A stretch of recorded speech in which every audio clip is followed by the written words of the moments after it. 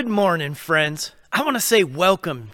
Welcome to Vernonia Church and our online teaching time. My name is Sam. I'm the pastor here at Vernonia Church, and in just a few moments, I'm excited because we're going to dive in together to this teaching series where we're talking about Esther, the book of Esther, and living a life in exile, living a life in a place when we're waiting to go home to a better place. Well, that sounds like something that should be familiar and a familiar idea to every Christian. Well, we've been talking about how to do that, and one of the things we're going to see this morning in our teaching is that we are called to live with a higher calling, and it's going to be a great day.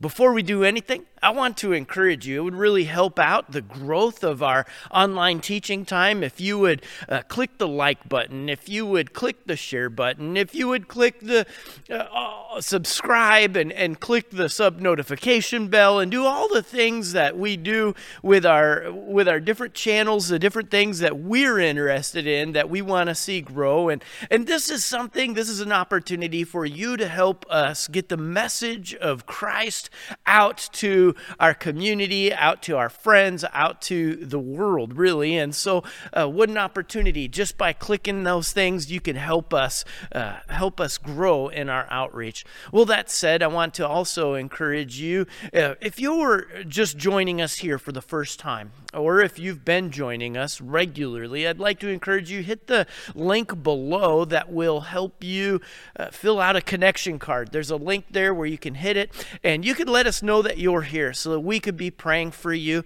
I've been praying through all the connection cards, whether in person or online, that we receive every week. That's one of the ways that I use them to pray for you individually. And so many of you have been filling them out, and I've been praying for you every week, and we'll continue to pray for you.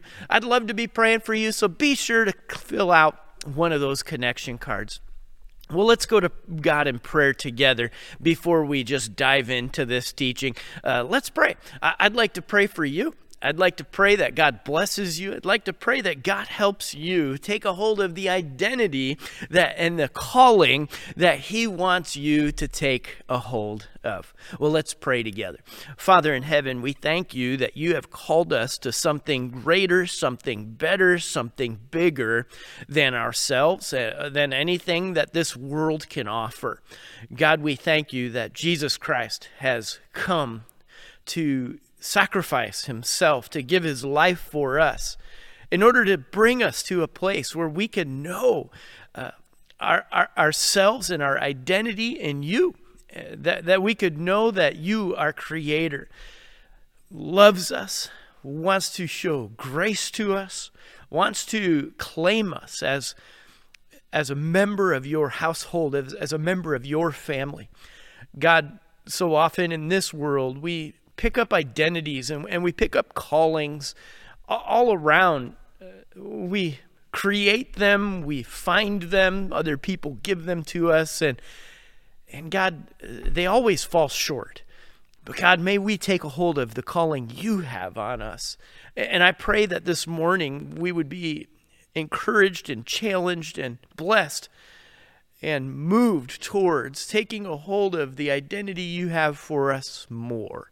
It's in Jesus' name we pray. Everybody said together, amen. Well, let's dive into this teaching this morning. And to begin, I'd like to encourage you to just walk down memory lane with me. I don't know how old you are. I don't know how old everyone is that's joining us here. But I'm assuming for many of you, this is sort of a memory lane type experience. I'd like to have you go way back to when you were a kid. You're a little kid. What were you when you were that little kid running around the house? Were you the cute one? Were you the chubby one? Were you the skinny one? Were you the funny one? The emotional one, the huggy one, the independent one? What were you when you were that little kid? Were you maybe the goofy and the stupid one, or the moody one, or the destructive one? Or were you the sweet and innocent one?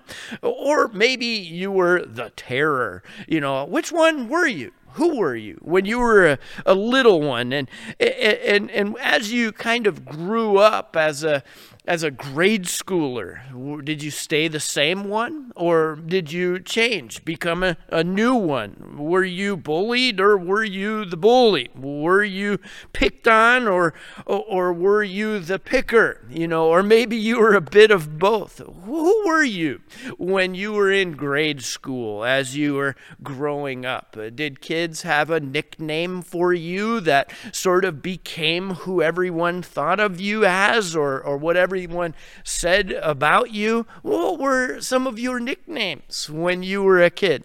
When I was a kid, I had a nickname. I remember I had this haircut that was kind of goofy. It was sort of this flat haircut with straight, and sometimes kids would say it looked like a fishbowl, and so sometimes kids would call me Fishbowl when I was in grade school, and sometimes kids would pick on me, and they had this song about me. My name is Sam, and so they would sing, Sam, the milkman, swinging on a rubber band. Along came Superman and stuffed him in a garbage can. And man, I don't have no clue who made that song up, or where that song came from, or why that song was invented, but I know it, and I still remember it today because I remember kids singing it to me when I was in grade school. Did they have a song for you? Did they have a nickname for you?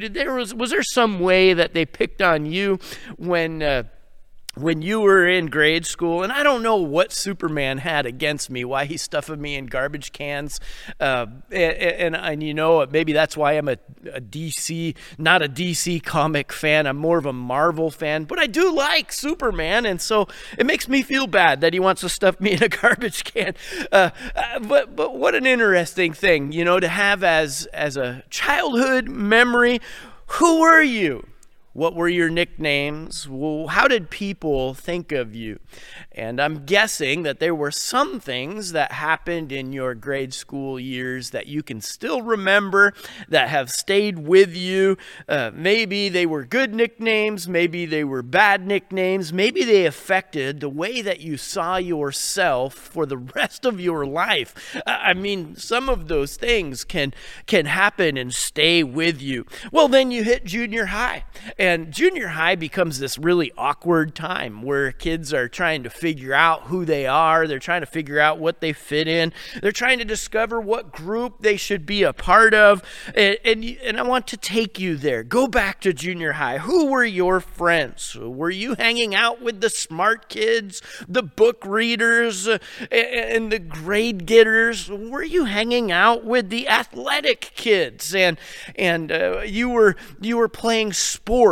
You were sort of the jock kid, and you were trying to find yourself in sports. Or were you hanging out with the creative kids? You liked to get artsy, you liked to get creative, you liked to make things, or maybe you were hanging out with the troubled kids and getting in trouble, or maybe you hung out with the kids that had low grade point averages, and you just hung out with those kids. Maybe you gravitated towards a certain group of people who listened to the same music as you, had the same interests as you, played the same sports, or found the same hobbies as you had.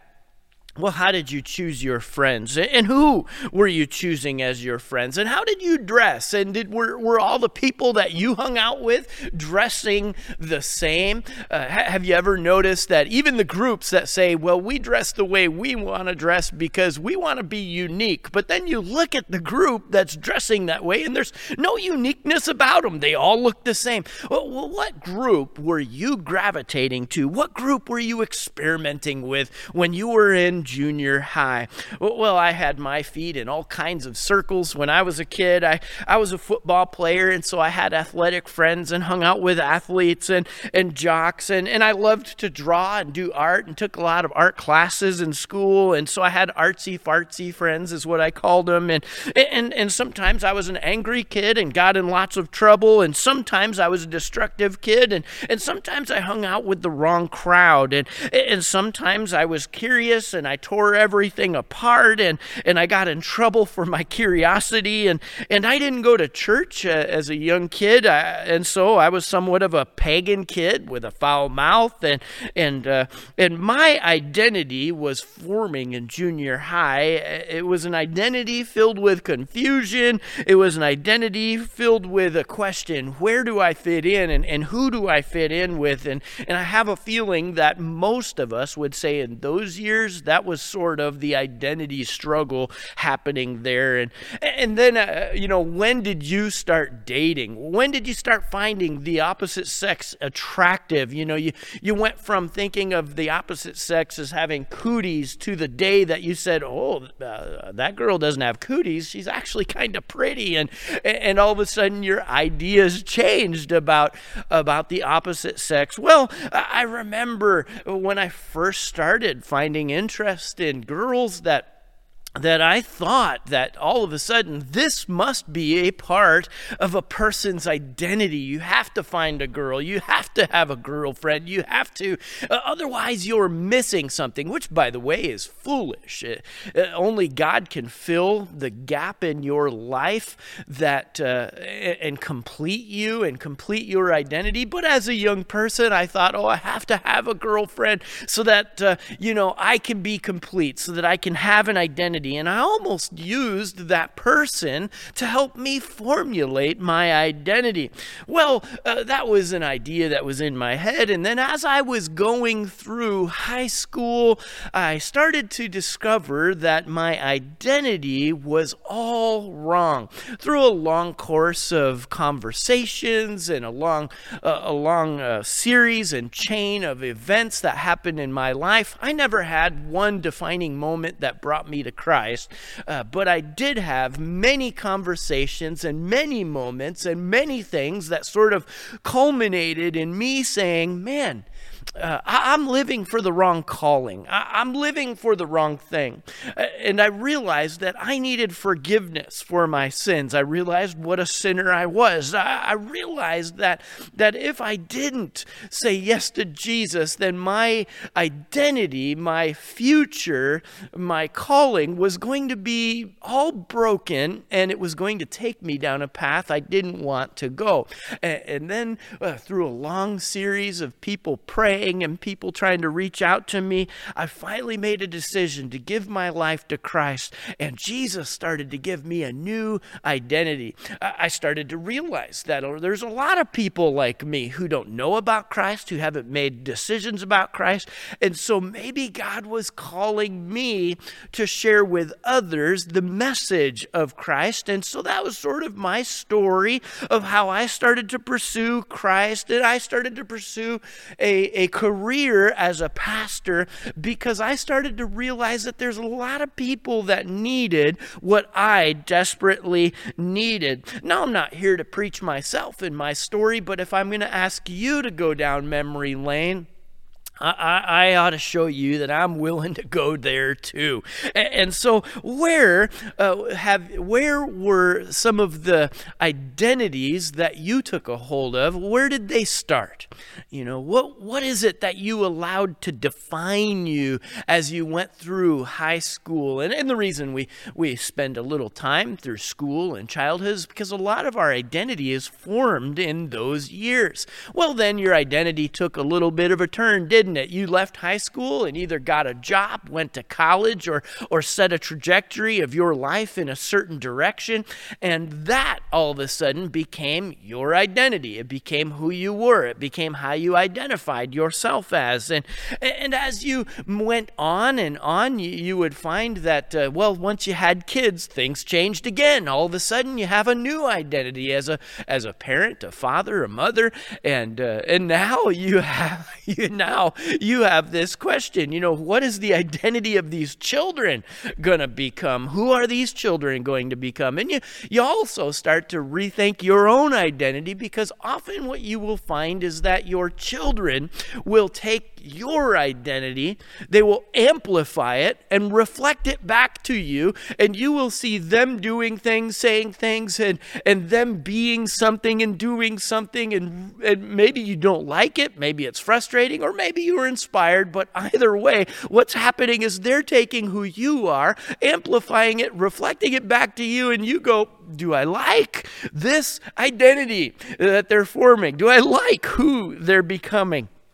And you just have this identity change that goes on in the process of raising kids, and then as life goes on, you become a grandparent. If life goes on, if you're lucky enough, you become a great-grandparent, and you will find your identity changing throughout your life, or at least your perspective of your identity changing all throughout your life.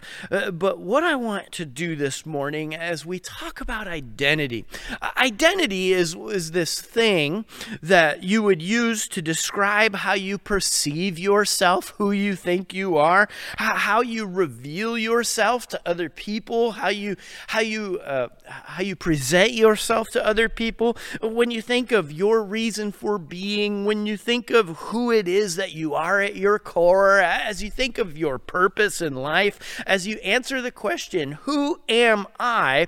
That's all wrapped up in your identity. And your view of your identity will come out in your self-image, in your self-esteem, in your conversations with other people, in the way that you reflect yourself on social media. Who you see yourself is and who you want other people to see you as, that's your identity. And where do you see yourself fitting in the grand scheme of the world and the grand scheme of all that happens? Where do you see yourself fitting in your family? Where do you see yourself fitting in your community? Where do you see yourself fitting in your church? That's your identity. At least that's how you perceive your identity. And the truth is, how you perceive your identity is going to change everything for you. It's going to determine what you do, what you say. It's going to determine how you act. It will define everything about your life, the way that you see your identity. And you might be here today thinking, boy, you've asked me to do a lot of thinking. You asked me to think about who I was when I was a kid, and who I was in high school, and who I am today. And now you're asking me to define my identity. Man, you're asking some big things. Well, let me ask you this. Could you answer this question without really thinking hard about it, kind of give your initial reaction? Could you answer this question in 3 sentences or less? Could you answer it and just spout something out? If someone comes up to you and they say, hey, tell me about yourself. Maybe you met someone new and they say, tell me about who you are. Tell me about yourself. Well, what are the immediate things that you'll probably say? Well, I'm just going to tell you that your immediate things, the first things that come to your mind, the things that are going to come out of your mouth, those are probably the strongest parts of your identity, the strongest parts of who you see yourself as. That's your identity. Well, this morning, as we talk about the idea of living for a higher calling, we're going to use the word calling and identity sort of synonymously today. Because what we're going to find is that we will go through life trying to identify our calling and who we are, trying to identify as a person and where we fit in. We're going to try to find our identity, whether it's finding it as a kid and figuring out our nicknames, or finding it in junior high and figuring out what groups we're part of, finding it in high school and discovering who we truly want to be. We're going to find that we can let the world define our calling, we can let ourselves define our calling, or we can let our Creator, the one who made us, reveal His calling on our life, His identity for us. Now, if there's anyone that has authority, anyone that should be defining our identity for us, it shouldn't be me, it shouldn't be you, it shouldn't be anybody else in our life that defines it for us. No, it should be our Creator. He's the one who made us, and He has a calling. He has an identity in store for you and me. Well, Well, we're going to be turning to the book of Esther again, and we're going to see that Esther was a woman who, especially at the beginning of the book, is struggling with her identity. All throughout this book, it's almost as if piece by piece, bit by bit, Esther is going to discover, she's going to uncover, she's going to understand the calling, the identity that God has for her. Now, Esther is going to have two names at the very beginning of the book. She will have the name Esther, and the name Esther is going to be her Persian name, and that's the name that we're going to know her as, and that's the name that we're going to see her use or be referred to throughout most of the book. But we also saw at the very beginning she had a Hebrew name. And her Hebrew name was Hadassah. And her Hebrew name would define her as one of God's people. Her Hebrew name would define her as a worshiper of God, as a Hebrew, as one of the people of God.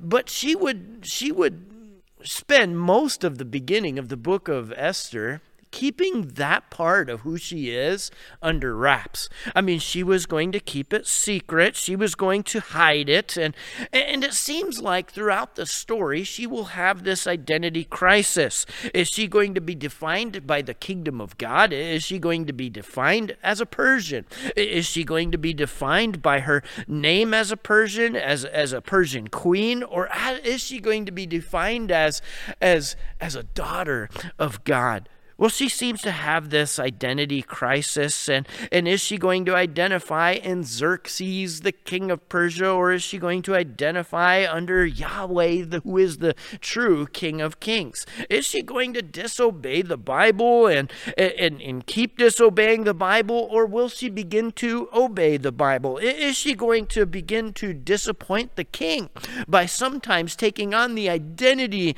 that God has for her and that God has created her to live out, or is she going to disappoint the people around her and make some personal changes where she's going to obey the Lord? Well, some think that up till chapter 5 in the book of Esther, the chapter we're going to turn to this morning, some think that up until then, she's really struggling with her identity. Sometimes she's a Hebrew and she's Hadassah. Sometimes she's a Persian and she's Esther. And how many of us, to be honest with you, we can do kind of the same thing, can't we? I mean, we want to seek God, know God, and love God, and yet sometimes we're sort of like that. Sometimes we're holy, and sometimes we're frankly unholy. Sometimes we act like Christians, and then other times we frankly don't act like Christians. And sometimes we live for God, and we make choices to live for God, and sometimes we don't. And sometimes we're generous, and sometimes we're greedy. Sometimes we live for ourselves, and sometimes we live for Jesus. And we have sort of, at times, this conflicted identity. But now we're going to see that Esther is going to come to a place where she has to make a choice. What is her identity really? Which one is she going to identify as one of God's, or as a person of the world? Who is she going to be? And sometimes real pressure can sort of force a person to make a choice about who they're going to be, who they're going to live for, and what identity they're going to choose. Have you ever found that when a choice you make has a cost, that you're more committed to that choice? Well, sometimes what we will find is that when we really, truly choose to take on the identity God has for us, well, there's a cost to that, especially when you live in a place where that cost comes in the form of either persecution or even mild persecution. Because when a person has to choose and make a choice that I'm going to live by the identity that God has for me, well, it makes it easier to stick with that choice. It makes it easier to go ahead and keep going forward with that choice. It creates a real choice. And sometimes I think that in our modern society, in modern day America, most Christians have never had to really make a choice where that choice was going to cost them something. But those of you who have made a choice, and that choice did cost you, maybe it cost you a job, maybe it cost you a friendship, maybe it cost you a relationship in your family. I came from a place where when someone made a choice to give their life to Christ, there was often a cost in their family. There was often a cost for them to do it. And so because there was a cost to it, they were more apt to stick to it, and they were more apt to claim it. And even here in Oregon, when we live in a state, we live in a place that is known as a godless place, a place where policy and governing often will go the way of the ungodly, and often will see the principles and the morals and the ethics of a Christian as almost immoral, unethical, and the wrong kind of principles to live by. And there's a cost when you decide you're going to give your life to Christ, and when you decide you're actually going to live that life. And when there's a cost, it sometimes forces you to say, well, am I in or am I out? Because if I'm in, there's a cost. If I'm out, well, there's a cost. But at least you're counting a cost. I one time had the chance to sit down with people who experienced what I would call real persecution. I had the chance to sit down with 3 other pastors from America, with some Somali Christians, some of the only Somali Christians in the world. If you know anything about Somalia was entrenched in a civil war not long ago, and it was a country filled with Muslims who were very militant in their beliefs, and anyone who gives their life to Christ, anyone who proclaims Christ, who lives for Christ, would experience real and true persecution. And so we were in Ethiopia, and we had the chance to meet with these Christians, and we had the chance to share with these Christians, and we went through some time of Bible teaching and some time of prayer and some time of talking about how to reach Somali people for Christ. But one of the things that we did is we set aside a time to interview all of these Christians who had stories to tell about their personal persecution. And one of the stories that really stood out to me was this woman who had her arm hacked off by a machete because she wouldn't deny Christ, because she accepted Christ, became a Christian. Her friends and the people in her community hacked off her arm. And when you think about someone who's knowing that their choice to live the identity God has for them is going to cost them so much, and then makes that choice, you almost feel humbled. You almost feel like, man, what choice have I ever made? We interviewed many people with stories like that, with tears. I took lots of notes and wrote down the stories that I heard, and I was humbled. But at the same time, I was inspired. Because that woman had great faith, strong faith. And I think part of it was because she looked at her situation and she knew she had a choice to make. And if she chose to identify as one of God's, if she chose to be who God was declaring she was, if she chose to adhere to her calling and made that choice there, it would make a lot of the other choices of her life easier. And a lot of the choices of her life, she would have more boldness, more courage, and more strength because, man, she'd given up some things for Christ and for the decision that she made. Well, I don't know if you've ever had to make decisions. I don't know if you've ever had to choose your faith or your life, or choose your faith or your job, your faith or your family, your faith or your boyfriend or girlfriend, your faith, or you fill in the blank. When there's a cost, you know you have a choice to make, and that choice is going to be something you're probably going to stick to. Well, Esther's going to be faced with a choice. Esther has, she started out hiding who she was. She started out hiding it so well that even her new husband, after several years, doesn't know she's a Hebrew, doesn't know she worships God.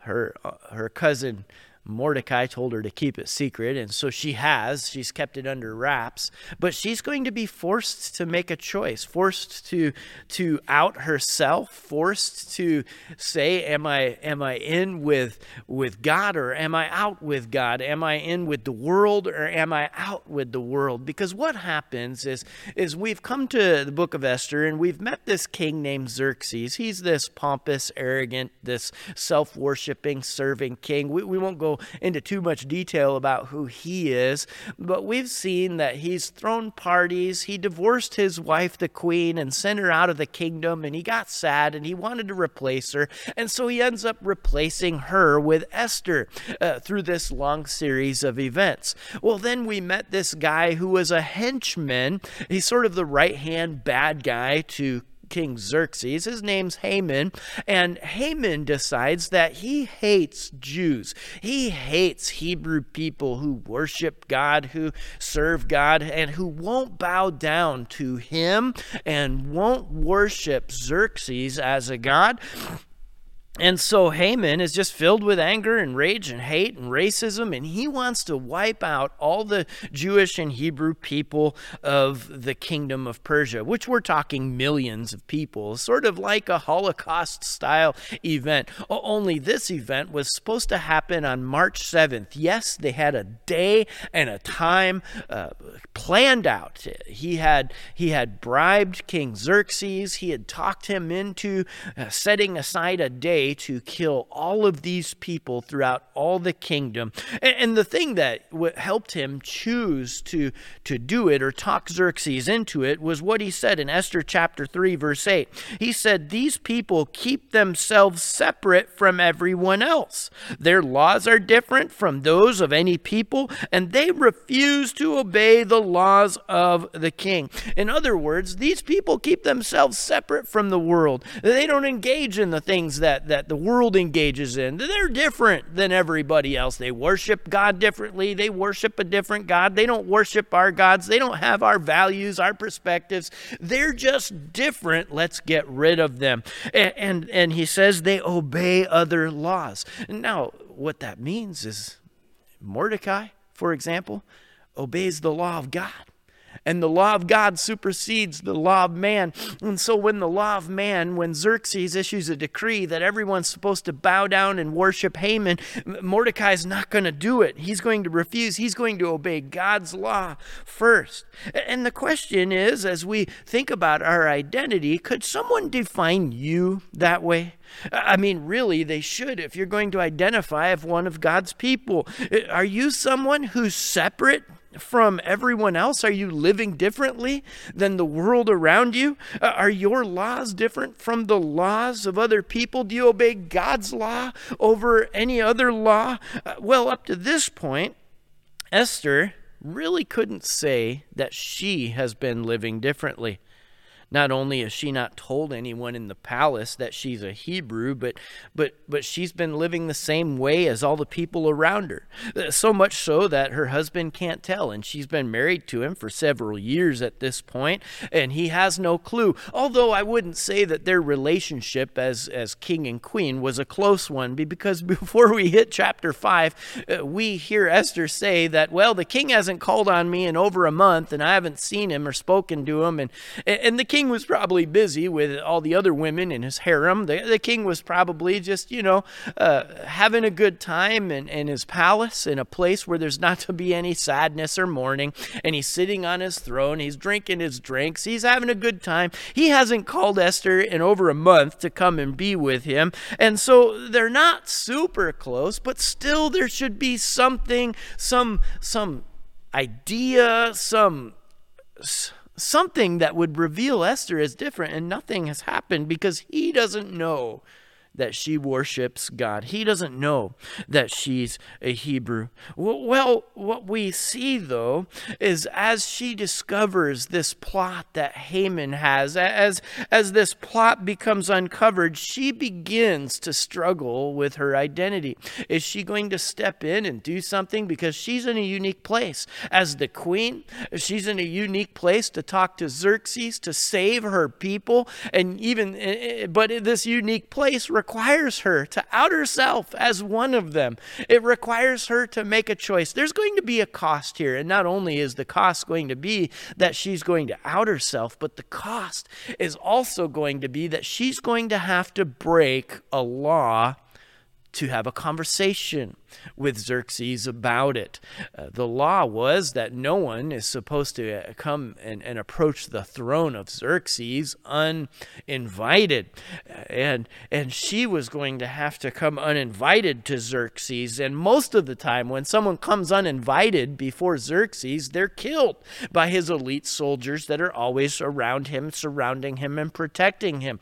And the only way that someone would be saved from being killed approaching Xerxes' throne is if he raises his golden scepter, telling his henchmen to back off. Well, obviously that doesn't happen very often, because Esther, in a conversation with Mordecai, says, I don't know if I could do this, because, every time someone approaches, the only way that doesn't go bad is if he raises the scepter, and it's almost as if he never does. And she starts to realize that if she outs herself, it might cost something.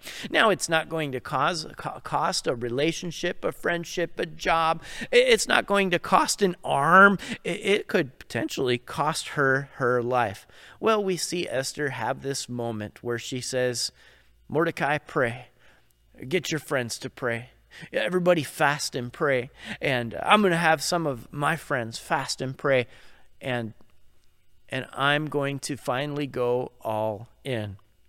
And she says in Esther chapter 4, verse 16, though it is against the law, I will go see the king. And then she resolves, if I must die, I must die. All of a sudden, Esther says, I'm all in. I'm all in. I finally am going to identify as God's. I'm going to identify as a child of God. I'm going to identify as the kingdom of God. I'm going to identify with the calling that God has on my life. And by the way, even though it costs something, the benefits far outweigh the cost. The benefits are she's serving the real, true King of Kings, who is sovereign and who providentially is working in this world. She has the benefits of eternal life, that even though she might die in this world, there is an eternity on the other side and a heaven, and the King of Kings will take care of her and she'll trust in him. There are benefits. And just like Esther, who says, if I die, I must die. And she goes and she decides and she sets her heart towards possibly sacrificing her life to save her people. She does that and she becomes a picture of Jesus for us, doesn't she? Another reason the benefits far outweigh it. Because we see that God, who is the King of Kings, the Lord of Lords, he sees that his people need salvation and forgiveness, and that we live in a broken world, and he comes in the person of Jesus Christ, not only saying he would die for us, but actually dying for us on a cross to give us hope of heaven, to give us life, to give us forgiveness, to give us grace. He is this God filled with graciousness and forgiveness, and he's this God full of compassion and love. And yet he's a just God who will right all wrongs.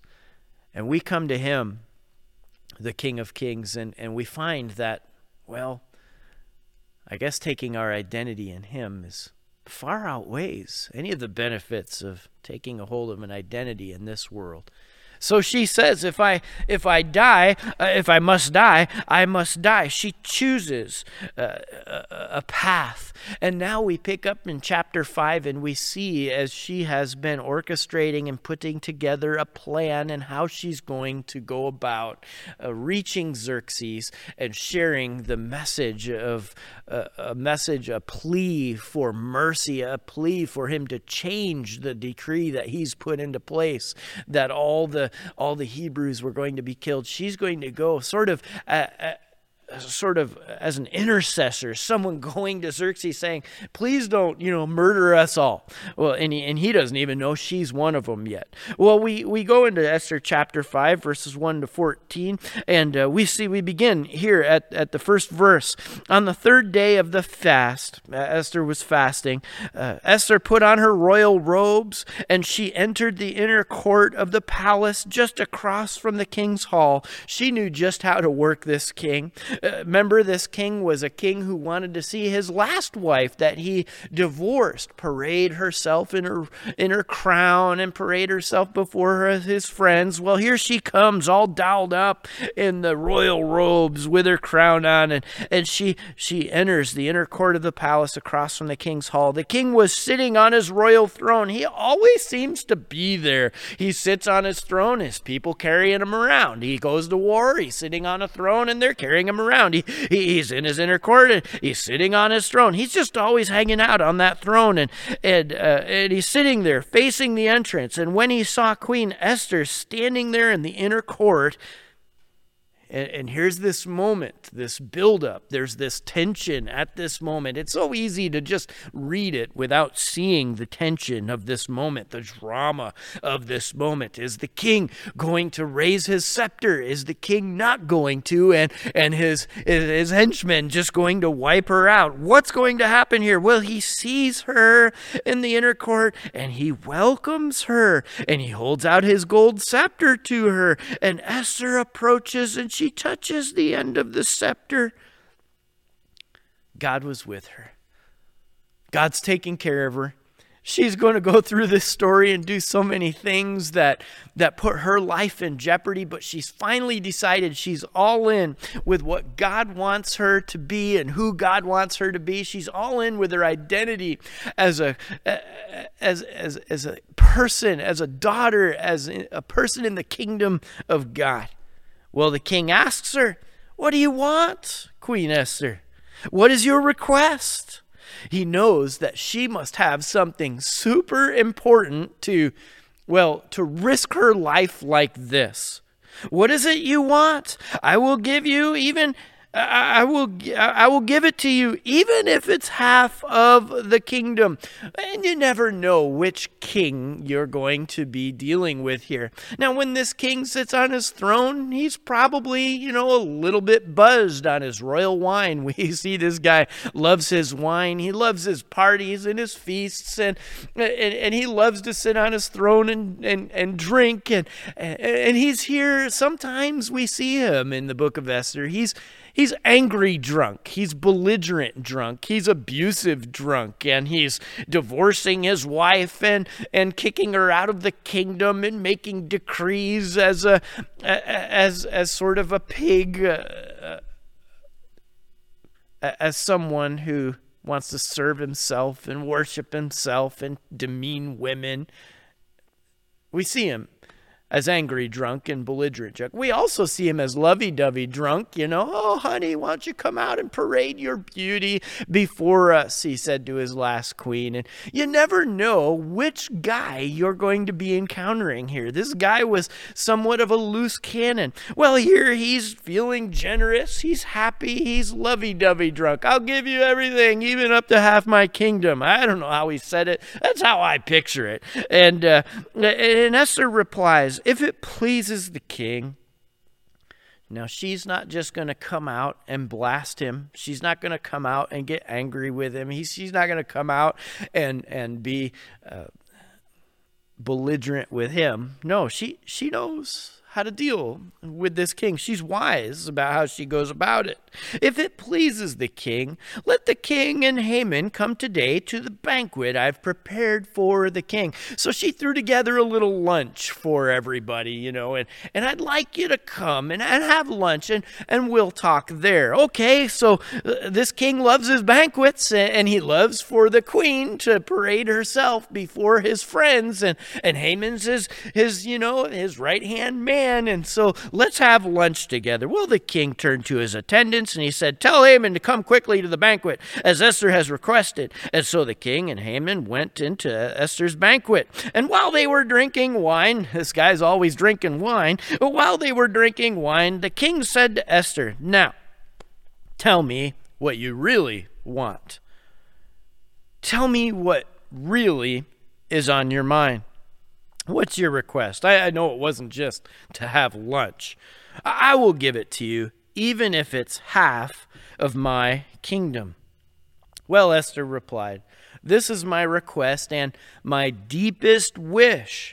If I have found favor with the king, and if it pleases the king to grant my request and do as I ask, please come with Haman tomorrow to the banquet I've prepared for you, and I will explain what this is all about.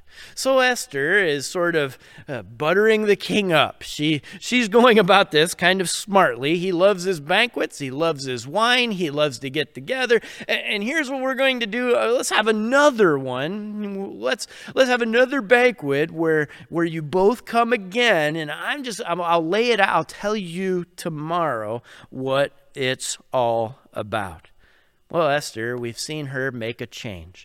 We've seen her decide she's going to be bold and boldly take a hold of the identity God has for her.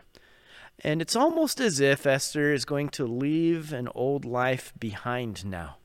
She's going to take a hold of this new identity that God has for her, this new identity as one of His, which, by the way, is something we do too as Christians. Jesus would teach Nicodemus that unless we're born again, we can't enter the kingdom of God.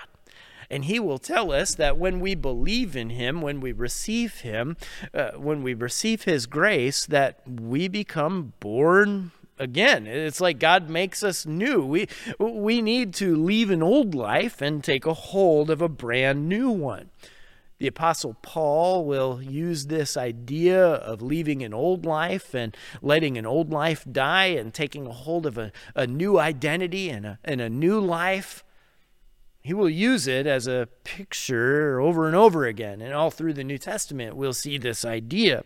One time in the book of Romans, he's teaching us and he's teaching the church in Rome about how when we were baptized and when we repented, that we took a hold, we put to death an old life and we took a hold of a new life. And he said this to the church. He said, have you forgotten that when you were joined with Christ Jesus in baptism, we joined Him in His death? And what he's talking about there is that we took the old identity that we had. Esther's Persian identity, Esther's identity with this world, or maybe your identity that you picked up as a kid and you've kept, or your identity that you picked up in junior high and you've kept, or your identity and your reputation that you picked up in high school and you've kept, and your identity that you've taken a hold of with your job.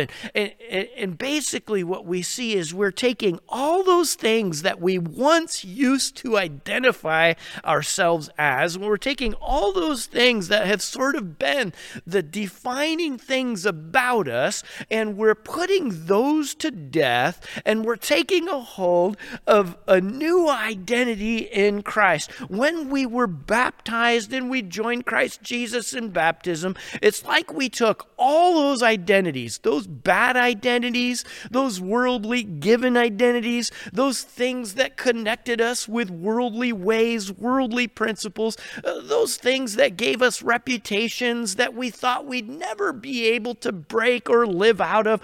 All of those things, it says that when we connected with Jesus, they died. That identity is dead. And sometimes Paul knows he has to remind Christians, have you forgotten that? And sometimes maybe we need him to say to us, have you forgotten that who you were is dead, should be dead, and should be gone? Have you forgotten that you should be taking hold of a different identity? I think sometimes what we do is we want a resurrection, not the resurrection of Jesus or the resurrection into heaven. Sometimes what happens is I think we as Christians put to death an old self, and then we try to resurrect it again. Hey, come back. I miss you a little bit. I'd like to take back that identity. I'd like you to come back, and he says to us, have you forgotten that was put to death on the cross? That's how serious Jesus saw getting rid of that identity was. And that's how serious Jesus was about giving you a new identity. And then Paul teaches in Colossians chapter 2, saying this, in Colossians 2, verse 20 to 23, he says, you have died with Christ, and he has set you free from the spiritual powers of this world. And so why do you keep following the rules of this world?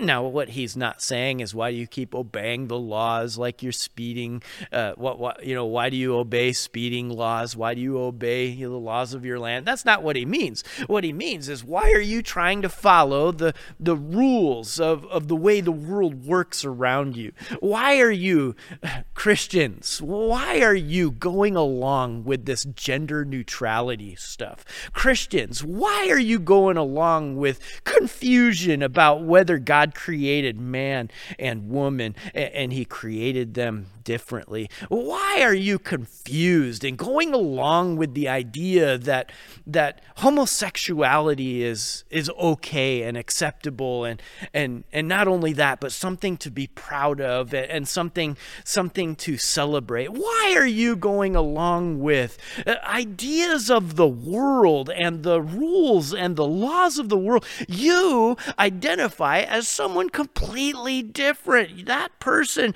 you've been set free from the rules of the world, the worldly ways and the worldly rules. Now I just mentioned those things as examples. They're not things that I just want to harp on and pounce on and make a big deal out of. But what I want you to hear is, why are you going along with the principles and the morals and the ideas of this fallen, broken, godless world when you identify as one of God's? When you identify as someone who, you read his word, and his word is truth. You follow his word, and his word saves. And the Apostle Paul will write in Colossians 2 that such rules are mere human teachings about things that deteriorate.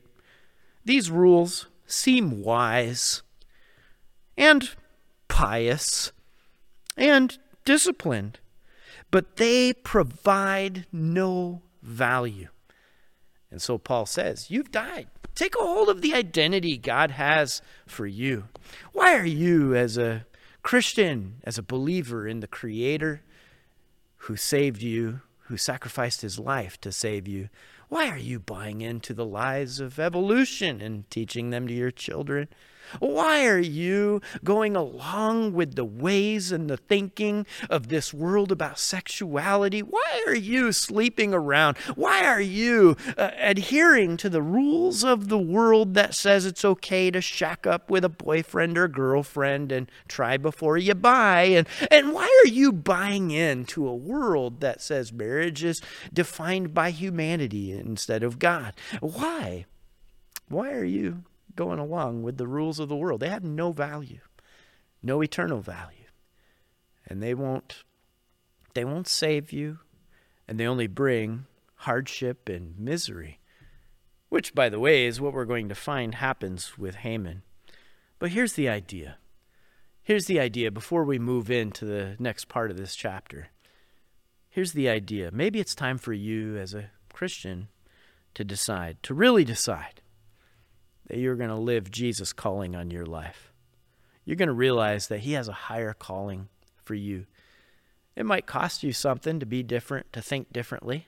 It might cost you something to not play anymore by the rules of this world, by the rules of our culture that is frankly fallen and continues to become more and more, well, what the Bible would call evil and wicked. Maybe it's time to start declaring your Christian faith, to identify as a Christian, not just in word or name, but in deed. Maybe it's time to start living a holy life and care about purity and goodness when we live in a world that doesn't. Maybe it's time to start believing and living by the Bible as God's actual word, rather than deciding you're going to maybe choose some and forget the rest. Maybe it's time to start believing and living, well, different. Define your life. Live your life. Identify yourself by the Creator who gives you an identity. Whether it costs you something or not, maybe it's time to decide to take a hold of it. Whether it costs you a job, a friendship, a relationship, a temporary moment of happiness, or it costs us something more like an arm or maybe even our life. We decide to be bold and to say, I'm going to live for a higher calling. Esther decides that she's going to find her calling in Christ. Esther 5 will continue, and we're going to see the other side of the coin. We're going to see Haman now, and he's ecstatic about this opportunity. Neither him nor Xerxes knows what's about to happen or how things are going to change, and he's excited.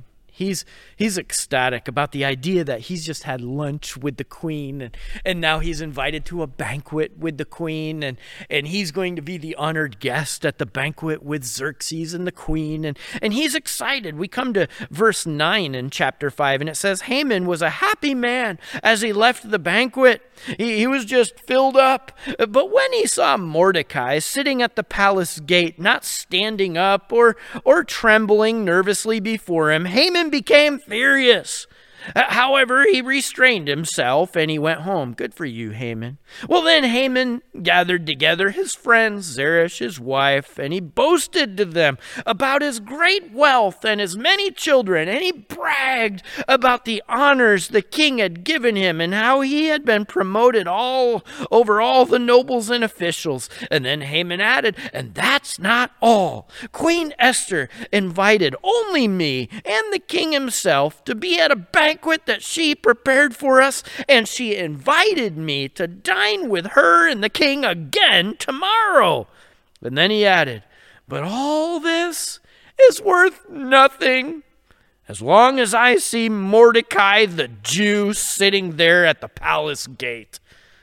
Well, so Haman's wife, Zeresh, and all his friends suggested, set up a sharp pole that stands 75 feet tall, and in the morning ask the king to impale Mordecai on it. When this is done, you can go on your merry way to the banquet with the king. And then this pleased Haman, and he ordered the pole set up. Okay. I don't know if you know anyone who's like Haman. Well, Haman's a guy who loves his own glory. He's going to brag to everyone about his accomplishments and brag to everyone about what he knows and brag to everyone about his opportunities and brag to everyone about what he's done. He's a guy who loves power. He loves control. He loves recognition. He loves to be honored. And he just got all of this at this banquet, and now he's invited to another one. He's a happy man. He's going to go home and brag to all his friends about what a happy man he is and what an opportunity he has. And he is, as some might say, on cloud 9. Now, I don't know where cloud 9 is, but I know when you're there, you're really happy. I remember when I grew up, they would say if someone was really happy, man, they were on cloud 9. Have you ever heard about cloud 9? I mean, it's where you're just filled with happiness and excitement and having a good time. And you see someone smiling ear from ear, you go, that guy, he's on cloud 9. I feel like cloud 8, well, it gets a bad rap. I mean, you never hear about cloud 8. I don't know what happens on cloud 8. I don't know how happy people are or sad people are on cloud 8. You never hear about it. You see someone pouting and you say, oh, not on cloud 9, are you? Is it cloud 8? Is that where you are? Well, Mordecai, he goes from cloud 9. He's excited and he walks out the door. And when he walks out the door, he goes down to 8. He goes down a notch and maybe even lower. He sees Mordecai. I mean, this is the guy that ticked him off to begin with, that set this whole thing in motion where he decides that he's going to murder him and all the people like him. And he sees mourning Mordecai, who won't bow down to him, who won't worship him. And he sees this guy who identifies himself as a follower of Jesus. And this guy, I mean, he's awful. He's fasting and he's praying for the salvation of his people. I mean, what a horrible thing to do. And what does Haman do when he sees this? He gets angry. It's interesting to me that that's the way the people of the world respond when they see people identifying themselves as God's people. And Jesus said the world hated me, and well, what did the world do to Jesus? It crucified him, because this world loves the darkness and hates the light. And Jesus told us, don't expect any more. When you follow me and you identify with me, there are all kinds of benefits, but there's a cost. And the cost is sometimes people will see that you pray. People will see that you love Jesus. You go to church and you worship, and they're going to criticize that. They're going to get angry just because you're identifying with my calling on your life. Well, Mordecai, he's furious. And he comes up with an idea with his friends. I know what will make me feel better. Let's make a 75-foot pole and impale this guy on it. That'll bring me back to cloud 9. That'll get me off cloud 8. Well, this guy just had the best day ever. And what happened? Well, he says, if you go back in the text, when he sees Mordecai, he says, all of this great day doesn't mean a thing. It's all worth nothing to me if I have to see Mordecai, if I have to see him. And that's what happens when you worship yourself. Haman is a picture of what happens when we live for all the identities that this world gives us. We might be happy one moment and then we're miserable the next. We're happy one moment and then we fixate on the things that we are not getting, the identities we don't have, and it makes us frustrated and miserable and sad and angry.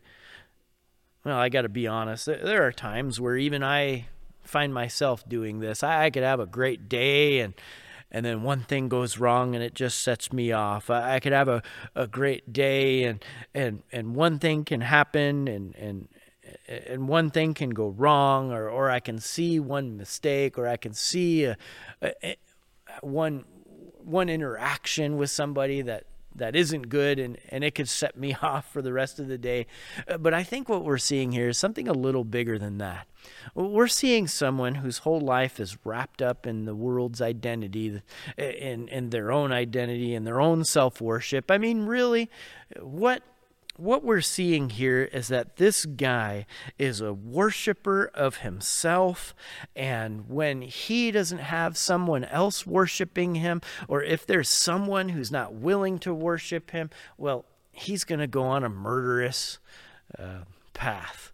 A murderous path that takes a 75-foot pike pole and wants to impale someone on it. Well, Haman takes it to the extreme. But what this is all about is idol worship. He worshiped the things that made what he thought of as the good life. You see him bragging and being excited about all those things. He worshiped them. I'm getting honored. I'm successful. I have a great career path. People like me and bow down to me, and people like you sit before me as I brag, and the queen is inviting me. I'm an important person. He's self-promoting and self-worshiping, and he is interested in all the things that make life good. And then when there's one thing that, well, doesn't make life good, when there's one thing that doesn't go his way, he's extremely miserable. And you might remember how we talked about how living for this world really leaves you in misery. Idol worship leads to misery. And I just want to make sure, as we talk about the difference between Esther and someone who decides to take a hold of the identity God has for her, and we compare her to Haman, that in Haman we see a picture of someone who's not willing to let go of his worldly identity. And that worldly identity can become an idol for us. I'm not sure I can let go of my identity to take a hold of the identity of Christ. I'm not sure I can let go of some of my ideas or the ideas of this world in order to take a hold of the message of the gospel. I'm not sure I can let go of this identity. Well, that's idol worship. And even Christians need to be reminded to not engage in idol worship. And idol worship is where we let anything can become an idol. It's where we let anything define us besides God. Idol worship is where we let anything take God's place in our life. And only God should hold the place to define us, to call us, to give us an identity. In 1 John 5, verse 21, the Apostle John is going to write, "Dear children, keep away from anything that might take God's place in your hearts." Keep away from idols. Don't hold on to that idol of an identity that you're not willing to let go of. Let go of it. Be Esther and say, I'm going to be all in with the identity God has for me.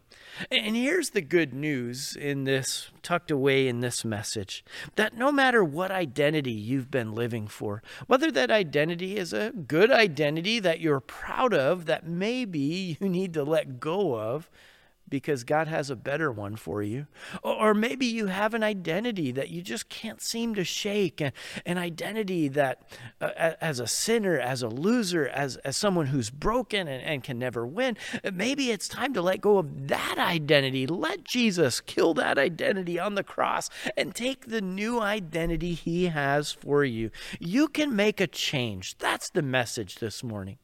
Esther made a change. She finally said, I'm all in. And you can do the same. She decided to live for God and to see his will done in her life. She decided to identify by her faith and her service to Christ. And Jesus can forgive us. He offers us forgiveness for all the identities that we've taken a hold of that maybe we shouldn't have. And he died for us. in order to give us that forgiveness, not on a 75-foot pole, but on a cross that he was crucified to. Mordecai wasn't going to forgive anybody for anything, but Jesus forgives us for everything. Jesus can forgive you. He wants to give you a new identity, one that will define you as a child of God, one that will define you as someone who's going to live for eternity in his kingdom. Let's choose a brand new identity today. Let's choose to take a hold of this new identity together. Let's pray. Father in heaven, we thank you for Jesus Christ, who gives us a new identity.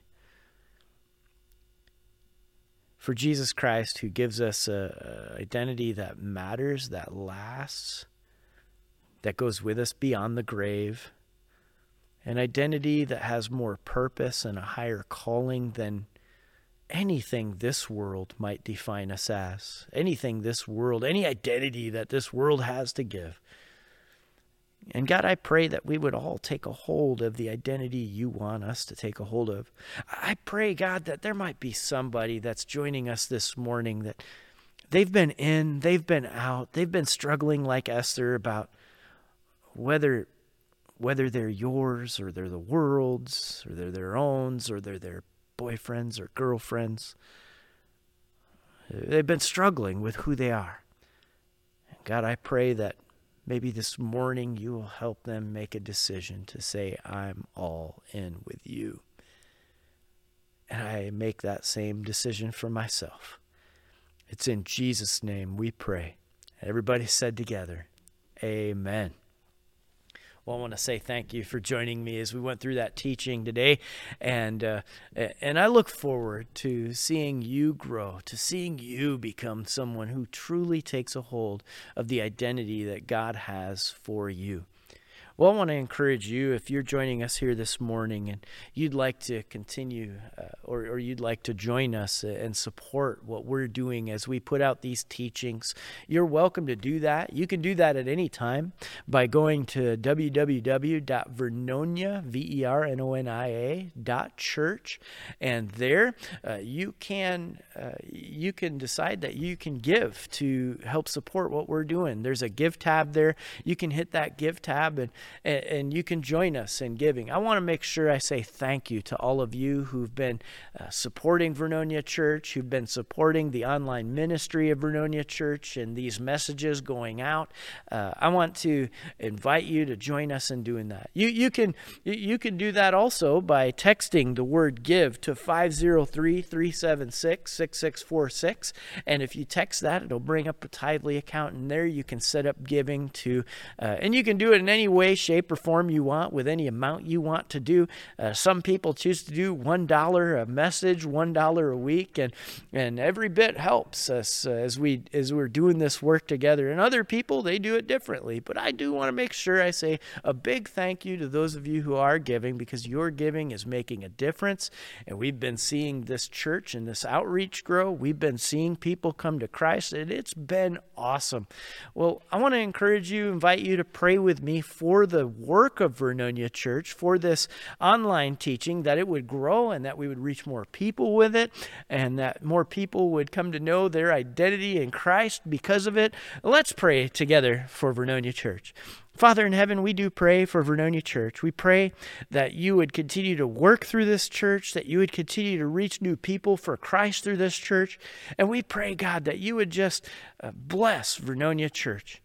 We pray that you would bless all those who are connected with this church, that we would grow in our faith, that we would grow in our identity in you, that we would also see new people come to Christ because of what we're doing together. It's in Jesus' name we pray. Amen.